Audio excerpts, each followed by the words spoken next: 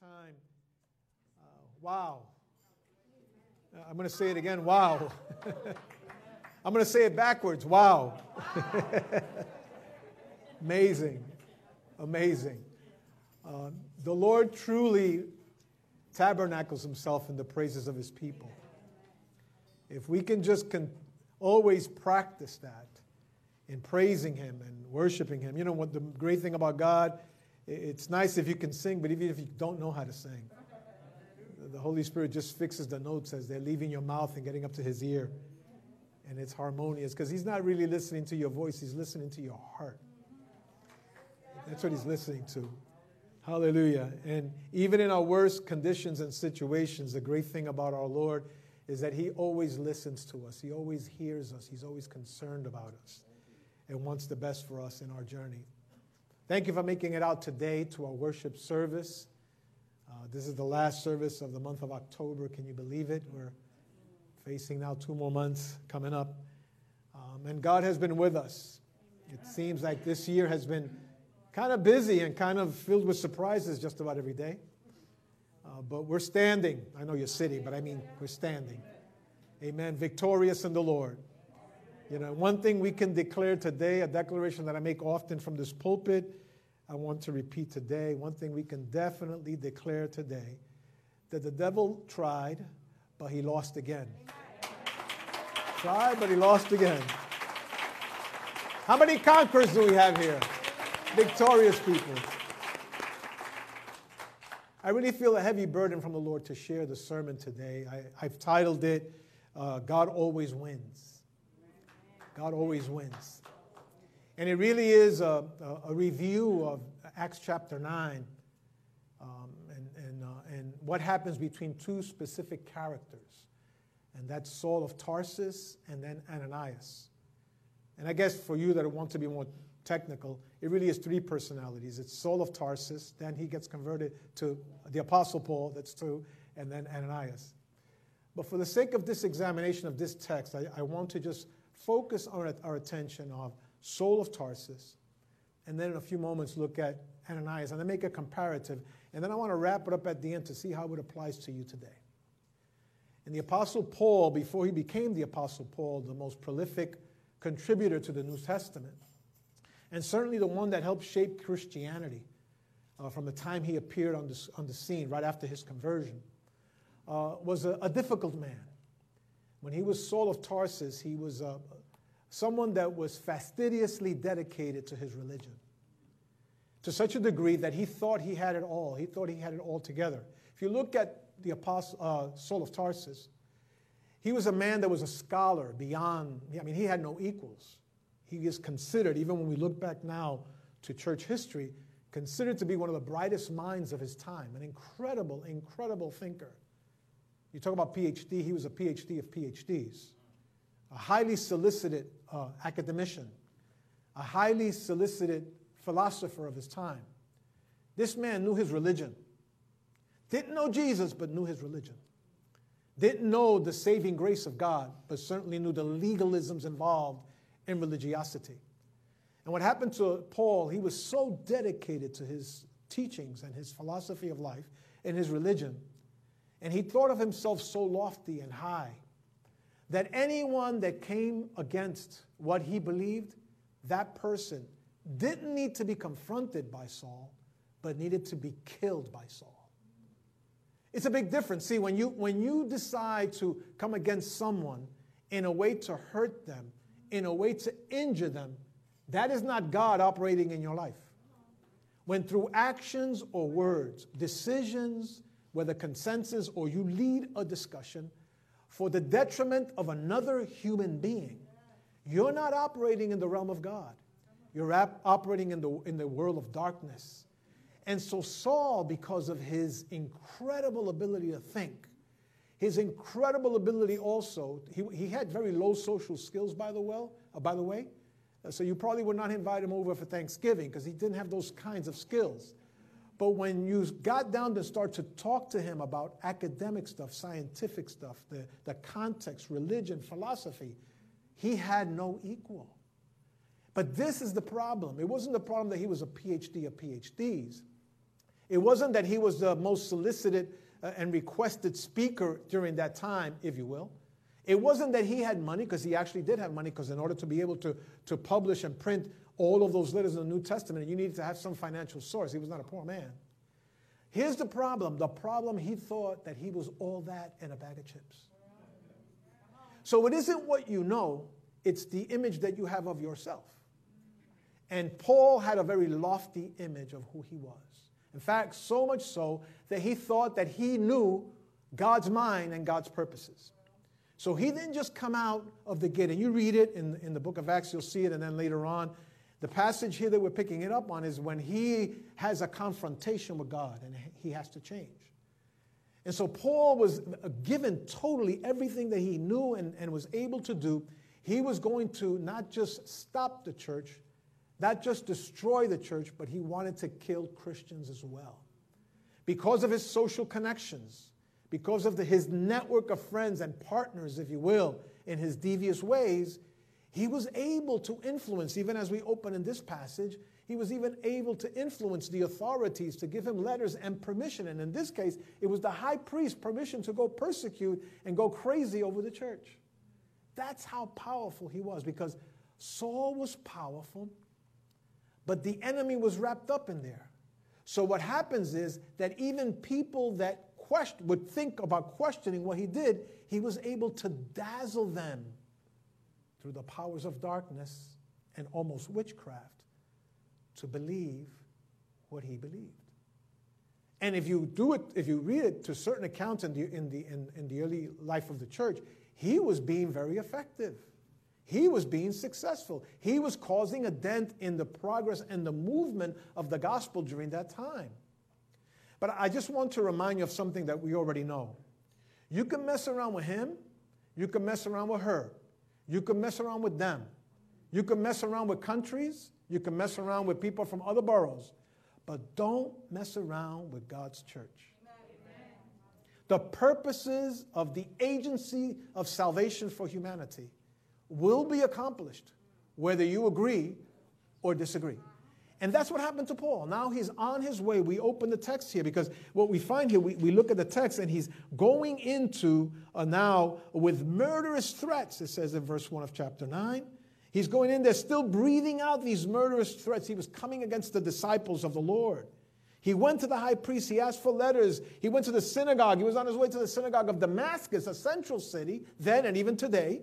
And he went there. He wanted to find out where are the people that belong to the way, because the Christians weren't called Christians at that point. They were called the followers of the way, capital W, which means people following a different path.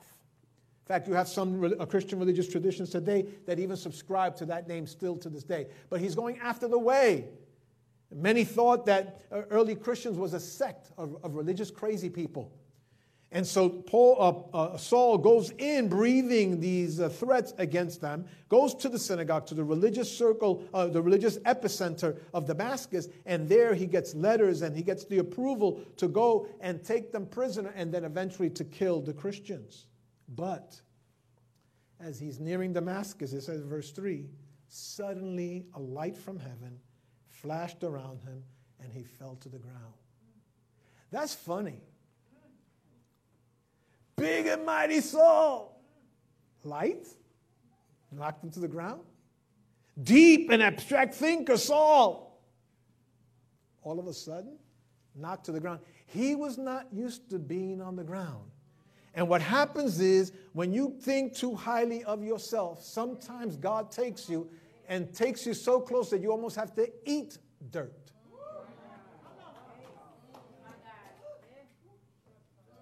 His head was too big. His ego was still hungry for more. He thought that he knew everything. So he can go and do and undo however he wanted. And it says that when he's on the road to his deviant path, to his deviant behavior, God knocks him off the horse with light and a flash. Amazing. He fell to the ground. And then here's what happened. He thought he was pursuing Christians. He thought that he was pursuing the way, people of the way. He thought that he was just coming up another religion. It so happens in this declaration, once he's knocked to the ground, that he hears a voice that says, you're not following, you're not persecuting the church, you're not persecuting the people of the way, you're not persecuting another religion, you are persecuting me. Let me tell you something, when it comes to God always wins, there's certain things that God, he takes personal. He's bothered personally by some things. Like messing around with his children. Like messing around with his saints. Not everybody can be the declaration of saints.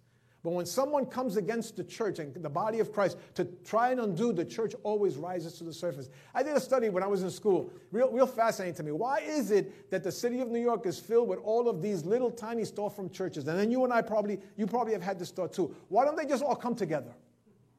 Make one big church on one block, right? They could save on rent. They could save on electricity. You know what happens? That every church, big or small, is God's baby. And in fact, if you do a mathematical business assessment of these small little storefront churches, they should have been bankrupt a long time ago. But God's math is not your math. God, and you say, yeah, but they preach crazy. As long as they preach Jesus, him crucified, him resurrected, him, the coming king once again, God is going to defend that place. Amen? And so we find here that all of a sudden he's knocked down by the light. He's knocked down to the floor. He's got to eat dirt, a place he's not used to being because he was always pontificating. And now he's down. God has a way of humbling the mighty. He has a way of bringing down those that think they're powerful. He has a way of doing that in such a way that no one can even defend them. And then when he falls to the ground, the explicit declaration, you are persecuting me. Listen, don't mess with God. God always wins. Let me just tell you right now, let me give you a piece of the conclusion of my sermon today. You've been running from God. You've been running from God. You've been running from God. You know the instructions he gave to you when you were younger. And you thought he forget. God does not forget. God always wins. You might be on your journey to going on in your career, moving forward in the plans that you have, getting that white picket fence house, and on and on and on. Just be ready that on your route going that way, God is going to confront you. Because God doesn't forget. And God knows where our movements would lead us to. He was leading to destroy the people, but God came in and says, Saul, Saul, why do you persecute me? Sometimes the course we are on is leading us toward total destruction. God comes in. Sometimes we have to realize that God has to sometimes save us from ourselves. That is true. Sometimes our biggest enemy is the one that you looked at in the mirror this morning and you saw that person. That's the person that stifles your future. That's the person that hinders your growth. That's the person that stops you from maturity. It is maturing. It isn't the church. It isn't the church injuries. It's that people don't like me. Oh, me, oh, my. Sometimes it's us. And God has to interrupt our journey in order to save us from ourselves. Amen. Hallelujah. See, because what God does here, he interrupts. And I'm just giving you a warning shot over the bow of your life. And that is that God has a plan over you. And you've gone here and there and everywhere. And you say, no, not there. Yes, there. No, not now. Yes, now. No, not him. Yes, him. No, not me. Yes, you. God is in the habit of interrupting us when we're going down our journeys of destruction. When we're doing it our way. When we're doing it the way we want to do it, God will interrupt as he did with Saul. But then there's the issue of identification, which I always think is fascinating. I just told you a few moments ago that Saul was persecuting the church, persecuting Christians. He was after those that believed in the way. And he obviously, because he was a studied man, we can conclude without trampling on the intent of the author of the scripture, we can conclude that he had an enemy, he had a target, which was the church, which was Christians, which was people of the way. He must have exhaustively studied that group. Why did he ask the question in verse 5, who are you? He knew that it was the Lord. When the Lord tells him, why are you persecuting me? And he even says, who are you, Lord? You know what happened? You know about muscle memory, right? He was so used to lying, that lying became the norm. He was so used to exaggerating, that exaggeration became the norm. In fact, let's not point the finger at him too much. We know people around us. We know people close to us. And some people far and people in high and powerful places that they're so used to exaggerating. Truth isn't part of their vernacular that for them it becomes normal. And what happens? The muscle memory in the emotion reacts. And they don't even realize to the point of conviction that they're saying something that is not true. And it is not true. He knew who the Lord was. He knew where the light was coming from. He knew what he was going after. But yet when he says, why are you persecuting me? He says, who are you? We can't do that. You know the Lord. You don't need another discipleship class. Take it though. You don't need another memory verse. You have quite a few already. You know. You say, but I'm trying to find the will of God. What? What? I'm trying to find out what God wants for me. What? Listen, God always wins. God always, your arm's too short to box with God. God always wins. God always wins. So get off this thing of identification. But where do I go? You got to go to the feet of Jesus. But what church? You got to go to the feet of Jesus. Yeah, but what denomination? You got to go to the feet of Jesus. But what theology am I going to believe? You got to go to the feet of Jesus. Knock them off the horse, down to the ground. And then it says, why are you persecuting me? He says to him, who are you? This thing about muscle memory is interesting. There's this thing when people have, and you've seen this, they call it phantom pain. If you have a limb and you lose a limb, all of a sudden and they've learned this through the soldiers coming back from the war when they would do their surgeries and remove limbs and all that although they didn't have an arm any longer, they could still feel the itching in that arm. Because their brain was programmed that there's a limb there and there's no physical limb there. It's like you probably had a tooth pulled and it still hurts. Don't look at anybody. Look right at me. Look right at me. It's called muscle memory. What happens is your brain is programmed already to think you have an arm there. And this is proven. You Google it later on. Muscle memory. But what happens, be aware that it also gets etched into our emotion. That we automatically don't like the person because of the color of their skin. You haven't even met them.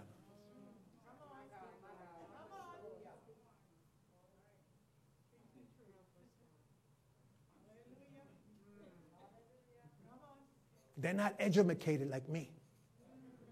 You automatically assume, make a conclusion of the level of their intellect. They never wrote a book. What are they? Be careful. That's muscle memory taking you down the path like Saul. Who are you, Lord? When you know who it is. I'm going to call you up to the altar. Well, not call you up, but we're going to go to a prayer at the end because you need to be redeemed of that.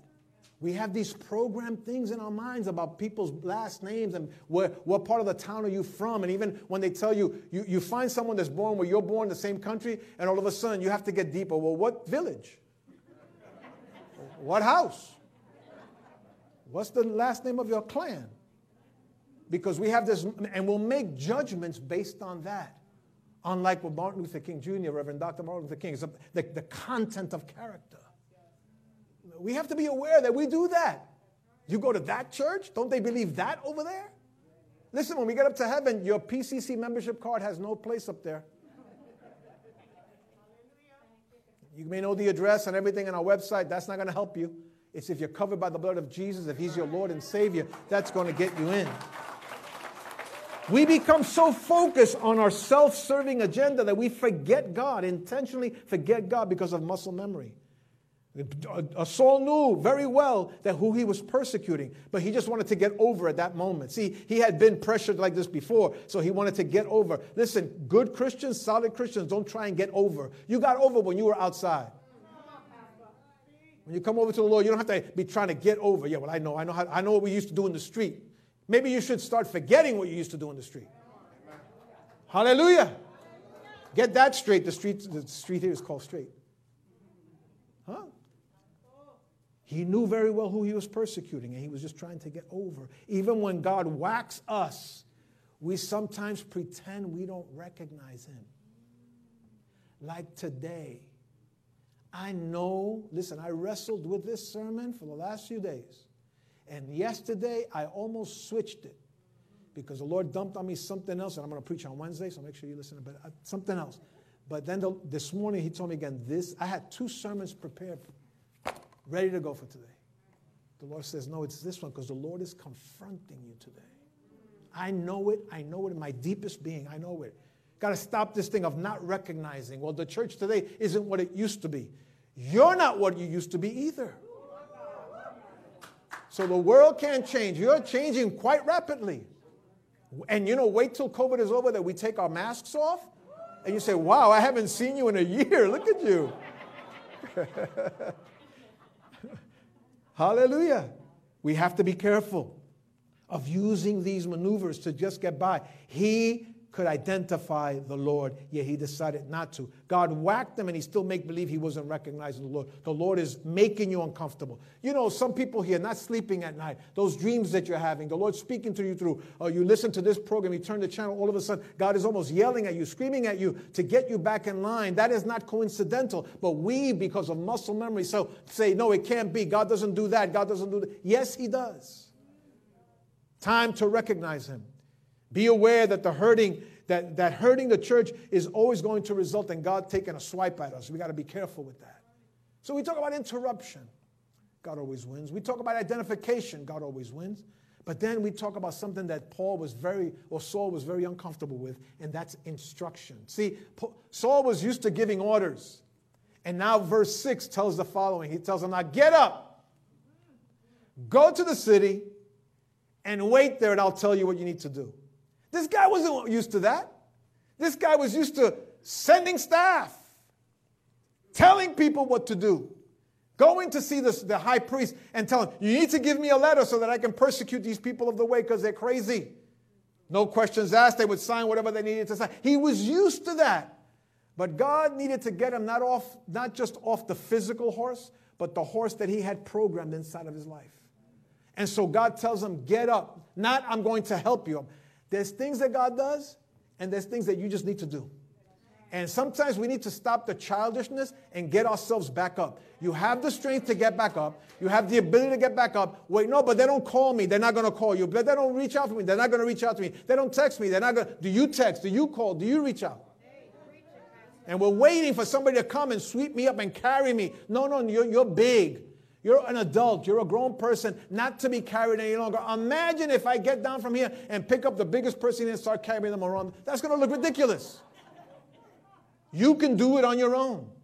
He says, now get up and go to the city. I just briefly mentioned this part because this is part of my theological training. I believe that big things happen in the city. I believe that when God's going to initiate revival, breakthrough, the sprouting of something new, it happens in the city. Nothing against suburbs and rural. But in my Bible, when I read it, it says there's going to be a city in the sky. Come on, Pastor. Not a suburb. Sends them to the city. Probably the place where he didn't want to go. You know why? Because it was in the city that he was able to meet with those highfalutin, powerful people and get them to sign off on things. Now they're seeing a different Saul coming back. And sometimes, church, when the Lord is trying to transform us, we have to go back and face the music of the damage we've done before. Now all things are under the blood, not those things. You're covered by the blood. And sometimes we have to go back and the people we hurt, tell them I'm sorry. And if they don't appreciate it, but from your heart, go back and fix the mess that you left in the past. All things are under the blood, not those things. You're responsible for that. You need to go back and take care of those kids and that family and the things that you did. We had years ago, because I've been here so long, I have some stories of people that are not even here anymore, not even around. And a brother was arrested for some horrible things that he did in the place that he was working.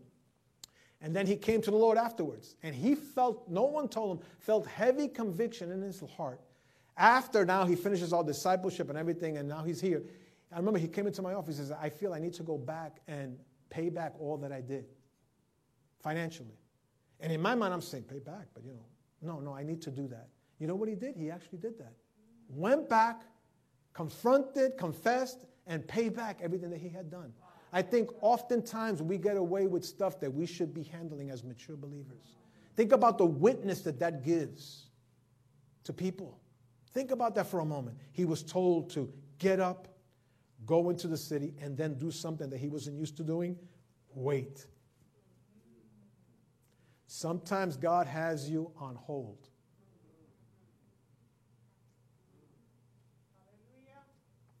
And you say, how long? Long time. How long? Until you learn whatever lesson he's trying to teach you. How long? Until you need to unpack some stuff inside of you. I don't like being on. Right now, we're all getting to early vote, and the question that comes up, how long are the lines? Who volunteers to wait? Oh, that line, that's only 3 hours. I'll wait on the 5-hour line. If you're like me, and you go and you're checking out, I change lines all the time. Because that one is shorter, and then I end up waiting another 45 minutes extra.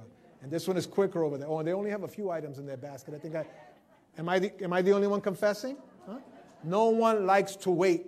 You don't like to wait outside to come into the building, and we try to make that as short as possible as we stay in line with the CDC requirement. But nobody likes to wait. Saul didn't like to wait. God told him, go into the city. Get up, go into the city, and wait. Sometimes our maturation and our growth is going to require to take us to places we don't want to go, to deal with stuff inside of us that we don't want to deal with, to carry burdens and crosses that we're so entitled, we say, I don't deserve to carry this.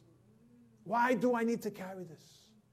And yet, I am telling you today, God always wins, and he's waiting for us to learn the lesson of the place that we're in, and he's giving us instructions. There are times when God doesn't suggest, he commands. There are times when God tells us to get up and move forward into a place we don't want to go, to do things that we don't want to do, but that's what God says for us to do, because he always wins. So there's interruption, there's identification, there's instruction. But verse 7 tells me that there's also intrigue. It says that he wasn't traveling alone when he was going to Damascus to beat up Christians and put them in prison. He was with a group. But what happens? It says in verse 7, if you look at it with me, I'll read it and then I'll explain to it and apply it for us. It says in verse 7, the men traveling with Saul stood there speechless. They heard the sound, but did not see anyone. There are things that God shows to you and only you. There an amen in the house. There an amen in the house. There are things that God, there are heads of households right here that God has shown you the direction of your family. It is so broad and so decorated, the future for the household. And you know that it is something not coming out of you, that it is God whispering into your life. But you don't even have the right words to articulate what you're seeing, and other people are not going to understand it, but you see it. I'm telling you, you need to move forward on those things. Sometimes you don't even, you're in a place where family members and loved ones, church people, may not even see what you see. One of the frustrations that visits me so often is when the Lord starts to speak into my life and I'm seeing things going on, even for this service, because there's things that I know are for this moment and for this audience. And then we find that the language limits you to be able to share, or the moment is not adequate, or people on the other end don't see. They did not see. How could they not see? If it was a light that knocked him off his horse, how could they not see it? Because there are things that God reveals just to you, and you have to get to a place where you trust him enough to move out on his instructions over your life. We wait for consensus, or we wait for, not majority, but that we got 100% voting in our favor for whatever we're going to do. There's some things that you can't even do that democratic process. It's that the Lord told you, commanded, you need to move forward. But yet there was a group there. And later on, at some other point, we'll preach about what happens with a group like that. Did Saul have to abandon them, lead them, cut them out of his life? At that moment, they served no purpose because they were not in that dialogue with God and Saul. Others can't see what you see. It's like the ripple in that pond. You know, sometimes you see the ripple, but you never saw the stone that fell in there to cause the ripple. And in your life and in my life, we're enjoying the ripple effect of things spreading out all over us, and we didn't even see who planted the seeds for what we're enjoying here today. In fact, as a church organization, so many of you here that have been with us over the last few years, you don't even know the struggle that people had in planting seeds for this building, for this ministry. The moments when the earth shook, literally, and we shouldn't be here, but here we are enjoying the benefits of that ripple effect of someone seeing. Amazing. I'm still enjoying, my mom's been gone now for a while, and other loved ones, but my mom in particular. I'm still enjoying the ripple effects of her prayers before God. And I'm enjoying the benefits of that. Are you getting me? Intrigue. There are biblically based insights that are only for you. There are things also, I want to talk for a moment for those that like studying Scripture. There are things in Scripture that we have to realize that, it's for your own edification. It might confuse people when you share it, because this book is so intriguing. And we have to realize that some people will not see what we need to do or hear. What we need to do is focus in on the Lord. Get a consensus of ideas surrounding you. Get people to speak into your life, because it's very dangerous if you stay only on one line of thinking and one line of believing and one line of doing. Sometimes we can become so insular that we end up frustrating and actually truncating our future because we're believing only one line of thinking, one line. We'll only allow so-and-so to speak to me. Got to be careful with that, because God has a multiplicity of voices and of fashions to be able to speak into our lives. And others may not hear the way you hear. And so Paul had to get to this place through interruption, identification, instruction, and intrigue that God always wins. But give me a few minutes with Ananias for a moment. Because Ananias also heard God. But the difference is that Saul of Tarsus was persecuting the church. He was hating on the church, on believers. Ananias was praying. Saul of Tarsus was getting letters to try and arrest people and beat them up. Ananias was praying. God had to tell Saul, go into the city. Ananias was in the city praying already. In fact, for those that analyze it a little bit more carefully, Ananias was probably that great wise man that was put in a corner and forgotten. No one even, in fact, all of a sudden he sprouts up in here, right? And God spoke to him as well. The human factor is that I hope that Ananias didn't think that it was over for him. You know why? Because if Ananias hadn't acted upon what I'm going to unpack for you in a few moments and in a few minutes, we all would have had trouble now reaching even the Lord. Because of Ananias' obedience, the transformation of Saul of Tarsus to the Apostle Paul occurred. But for Ananias, he must have had tremendous struggles in his life. Cast aside, nobody talking to him, praying and praying and praying. That's what he was doing, praying, seeking God. And yet, in the middle of all of that, it says that he was intimidated. Last point. Look at verse 10. In Damascus, there was a disciple named Ananias. The Lord called him in a vision. Ananias, yes, Lord. He answered. Interesting, right? Because Saul also said, yes, Lord. He answered. The Lord told him, go to the house of Judas on Straight Street and ask for the man from Tarsus named Saul, for he is praying. In a vision, he has seen a man named Ananias, meaning himself, come and place his hands on him to restore his sight.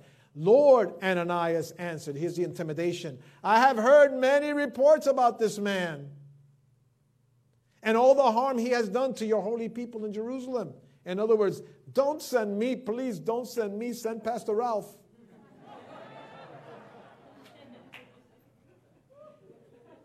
Send Reverend Isaac, don't send me. That's what he was saying. I think it's fascinating. He's praying. You think he's in a holy place, right? He's seeking God, so he's in the right posture. And in the middle of that, the Lord is, and he was there waiting for God's instructions. Now all of a sudden he's got the instructions. And when they come, all of a sudden he's intimidated, not by God, not about the weight of the task that's being placed on him, but about the reputation of a man. Who are you going to listen to? You have to make a choice today. Who are you going to listen to? Is it the context, the people speaking into your life, defining what your walk with God needs to be? Or are we going to let the Lord speak into our lives and obey him? Who are we going to trust? Ananias there for a moment, and we're there. Ananias for a moment was teetering on who do I follow? There was a choice. He was at the intersection of a choice that needed to be made. We are in those places as well. Do I follow God and this ridiculous plan to go meet this guy who definitely wants to kill me? Or do I run away and do it my way? We have to be careful, church. Because oftentimes we go down the easy path. And I'm here to tell you, it's like Paul, I've been stuck on this one for a while. When he tells Timothy, later on, this Saul of Tarsus becomes Paul. He writes to Timothy, and he tells, Timothy, come with me down this journey of suffering. Hallelujah. And Ananias now needed to confront the monsters that he created within himself and needed to decide whether I obey God or I obey my fears. That's intimidating. Because he also tells him what he needs to do. You know, I believe that Ananias appears on the scene here in the book of Acts for this one event. Some people think that when God calls them on a mission, it's a lifelong mission. There are lifelong missions. I've been pastoring here I'm in my 5th decade of pastoring here. That's a long, long haul. Praise the Lord. But I believe that there are individuals that are called for a specific moment, for a specific time, with a specific message. It has a beginning and an end, which is like a flash. That was Ananias. His time of prayer was in preparation for these few moments when he needed to go visit him on Straight Street, and then he had a specific task. I want you to watch this, and don't get offended by what I'm going to say. Now I got your attention. God did not tell Ananias, go give him the Romans road to salvation. God did not say, go pray and rebuke the demons that are on him. God did not say, go and start telling him about the way. God told him, go put your hands on him, pray for him so that he can see again. And the seeing there, remember, Saul was blinded in the moment, but the seeing was not about the eyes, the visual. It was about being able to contemplate and to sense and to know. That's what it was. Open the eyes of my heart is a song that we sing. I mean, does your heart have eyes? No. No. The heart doesn't have eyes. What it's doing there is illustrating for us that there's a way of our heart, our inner being, our inner soul, and our inner spirit to be able to perceive and experience. And so here, it's the same thing. He needed to go and pray. He would have messed it up if he would have started rebuking demons over Saul of Tarsus, because that is not what God told him to do. God told him, look at it. Don't look at me that way now. Look at it. It says that God told him, go lay hands on him, pray for him so that he can see again. Now, I can imagine, we're all human here. Ananias walking, I can't believe I got to do this thing, man. This guy's crazy. This guy's going to kill me. He probably has a dagger. I mean, can't see. God knocked him off the horse, but he's going to kill me. And I got to lay my hands. I've been praying all the time. I'm not as strong as he is because I've been praying all the time. I haven't done Pilates because the Peloton is gone because I've been praying all the time. Don't we do that? Pray for somebody and we go all the excuses. Oh, I missed prayer the last time. I'm not ready. Ananias was praying. And he was acting on what God told him, but it was intimidating. The walk with God is intimidating. The day of tomorrow is intimidating. But I've come to a place in my journey, and I invite you to at least think about the way I do it. I've decided to trust God. Our world is turning upside down. Upside down. In fact, not turning, it is upside down. And tomorrow is kind of scary. I can't wait till we stop using these masks, but they're not even telling us when we have to take them off. Right? That's how it is. But I don't trust anything but God. God has a time. He knows what's going to happen. He's going to protect us. He's going to be by our side. Get intimidated over the right things, not the wrong things. Don't be bullied by the negative roar of people. He was bullied by this negative roar. God has not given us the spirit of fear, says 2 Timothy 1:7. God is greater than any man, any demon, any problem, natural or imagined, anything unnatural. God is greater than that. God has not acquiesced his throne for anyone or anything, even though we're living in these difficult times. Let me close out. Interruption, identification, instruction, intrigue, intimidation. What does this mean for us today? The title is God Always Wins. He always wins in your life. You can't win your struggle with God. You cannot. You cannot.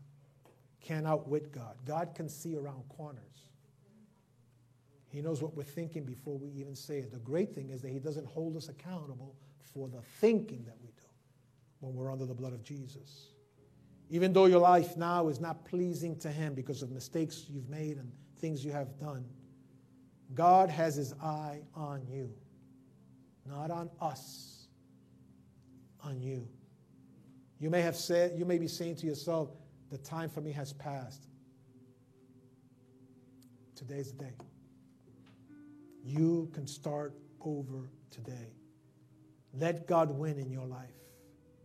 Idle time is never wasted. Ananias was seeking the Lord. In fact, if you think about it, with all of this closing away that we have to shut in place, we should be having more time of doing our own Bible reflection, our own prayer times, right? But yet we've become experts in Netflix. Idle time is wasted. We need to get ourselves re-engaged into our spiritual disciplines and getting stronger in the Lord so that we can hear the Lord speaking into our lives. Technology is great, but technology is not going to get us to heaven. And we need to battle with those insecurities that rise up inside of us, the struggles that we have. God called me here today to interrupt your busyness and to get your attention and point you back to the feet of Jesus. God will work it through your paralyzing fears. There's some legitimate fears, tensions, anxieties, panics that we have. God will help you work through those because God always wins. You need to tell the devil that God always wins. You need to repeat when the negativity comes into your mind, God always wins. He won for Ananias. He won for Saul of Tarsus. He will win for you as well. Let us stand.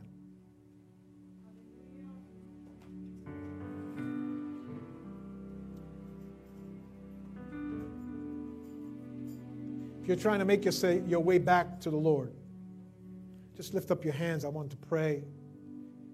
You already know. The Lord's been quickening in your heart. Those watching us over the internet as well. Father, I come before you in total obedience and complete trust. I know, dear God, that this passage has spoken to so many, myself included. I pray, dear God, that we won't be just hearers of the word, but through the help of the Holy Spirit, we would yield to you. Lord, we've been fighting with you, struggling against you. You're guiding us one way, and we're trying to get away and get the other way, but that stops today. We confess, Lord, that we have been in flight, away from you, rapid and strong movements. We confess to you, Lord, that we've allowed muscle memory to guide the way we behave and to rationalize that behavior. I pray, dear God, today that the power of the Holy Spirit would rest in our hearts so that today we can make changes, concrete changes, to let you, Lord, guide us, move in us, and help us. Without you, we can't make it. We're living in tumultuous times, but even in this period of time, you win as well. So we yield ourselves to you. Let your hands be raised right now, Father. I lift up my right hand, and I bless the people that are listening to me and those that have, Lord, feel the convicting power of the Holy Spirit. Let this be not just another Sunday, but a new beginning for those, Lord, in the hearing of my voice. I declare provision. I declare and decree abundance. I declare and decree obedience, Lord, and healing. And I pray, Lord, that doors will be opened, and those that should be shut, that would remain shut. I pray, Lord, for a clear assignment over your people. In Jesus' name I pray. Amen and amen and amen. God bless you.